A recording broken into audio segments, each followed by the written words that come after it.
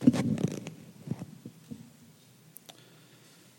الله الرحمن الرحيم الحمد لله رب العالمين والصلاة والسلام على سيدنا محمد وعلى آله وأصحابه أجمعين أما بعد الحمد لله. From amongst the verses which were recited in Surah Al-Anbiya, where Allah subhanahu wa ta'ala mentions many of the approaches of the Anbiya alayhimus salatu wassalam in turning to Allah at the time of need.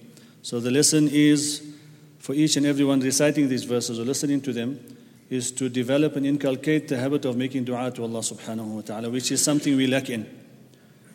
When we have opportunities to make dua, many times we don't even make dua at those times. After the fard salawat, when Nabi sallallahu alaihi wasallam says in a hadith in Tirmidhi that the dua dubur as-salawat al-maktubat mustajab, that the dua after the fard salah is accepted by Allah subhanahu wa ta'ala. Yet at times like that we would stand up immediately without even asking Allah for a favor of this dunya, let alone the favor of the akhirah. Nabi sallallahu alaihi wasallam said, the dua after half the night has passed, in the darkness of the night, those du'as are accepted. So many times, the only time the word dua comes onto our tongue is if somebody is going for umrah or you see a pious person, you say, make dua. Yet Allah has kept the door open for all of us to make dua to Him at all times. And this is what the Anbiya alayhimus salatu wassalam showed us in their practical lives. And Allah subhanahu wa ta'ala tells us in the Quran, أُولَٰئِكَ الَّذِينَ هَدَى اللَّهُ فَبِهُدَاهُ مُقْتَدِهِ. The Anbiya alayhimus salam are the ones that Allah had guided and He sent them for guidance. So with their way, adopt their way and methodology. So we look, Sayyidina Nuh alayhi salam, he was under difficulty and duress and distress, and he turned to Allah. He said, Rabbi inni maghlubun fantasir. Oh Allah, I have been overpowered and I request your assistance. And Allah subhanahu wa ta'ala says that this dua was accepted.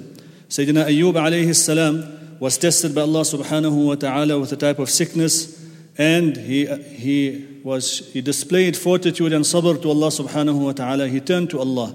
And the only thing he said was, Rabbi anni massani ad-durru wa anta arhamur rahimin. Oh Allah, I've been afflicted with some difficulty, and you are the most compassionate and merciful of all those who show mercy. He didn't say, oh Allah, I'm going through this difficulty, remove the difficulty. He just said, oh Allah, I'm experiencing this inconvenience, and you are the most merciful, arhamur rahimin. The ulama say these are the du'as which we should also include in our own supplications. A person is experiencing some sickness or some difficulty, then abundantly recite the du'a of Sayyidina Ayyub alayhi salam. Rabbi anni massani ad-durr wa anta arhamur rahimin. It's in the 17th juz, and if somebody needs to find it afterwards, we can show it to them, inshaAllah.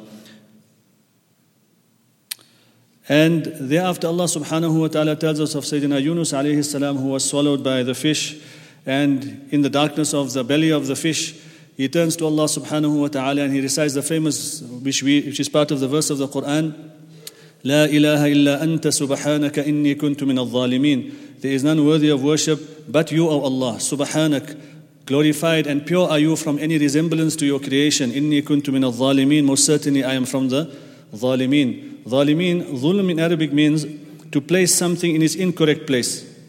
So where a person needs to dedicate his devotion and worship, he is putting it somewhere else, that would be dhulm. To be harsh in the incorrect place is dhulm. And to be soft in the incorrect place is also dhulm, it's oppression. So here he is a Nabi of Allah, but because he misjudged the particular instruction given to him by Allah subhanahu wa ta'ala, he went through this test by Allah subhanahu wa ta'ala. But through his actions, we are taught how to come out of distress. Nabi sallallahu alaihi wasallam says in a hadith in At-Tirmidhi that a person who at the time of difficulty recites La ilaha illa anta subhanaka inni kuntu min al-zalimin abundantly, Allah will take away out of his difficulty for him. May Allah subhanahu wa ta'ala give us tawfiq to make amal on these du'as. Then Sayyidina Zakaria alayhi salam, he till an old age did not have any children. And he made dua to Allah subhanahu wa ta'ala, Rabbi la tadharni farda. Oh Allah, do not leave me alone without any offspring.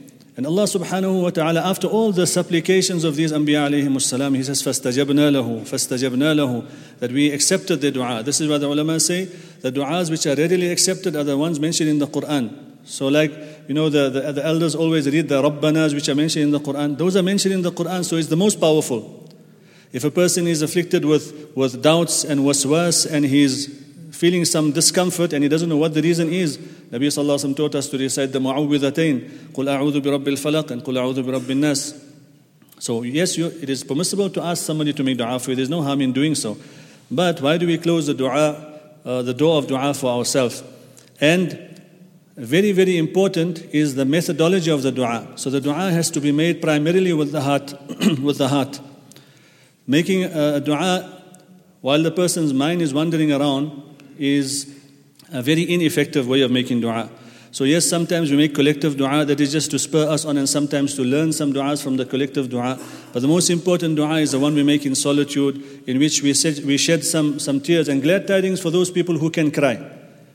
Glad tidings for those people who have the ability to shed tears and cry when they're making dua. And those of us who are unable to because of the hardness of our heart, we should ask Allah subhanahu wa ta'ala to give us those eyes that shed tears when supplicating and making dua to Allah subhanahu wa ta'ala. So we first praise Allah subhanahu wa ta'ala, send salutations upon Rasulullah sallallahu alaihi wasallam, and then present whatever needs we have to Allah subhanahu wa ta'ala. May Allah give us the tawfiq to practice on these words. Wa akhiru da'wana alhamdulillahi rabbil alameen. Kindly sit in the sufuf, brothers.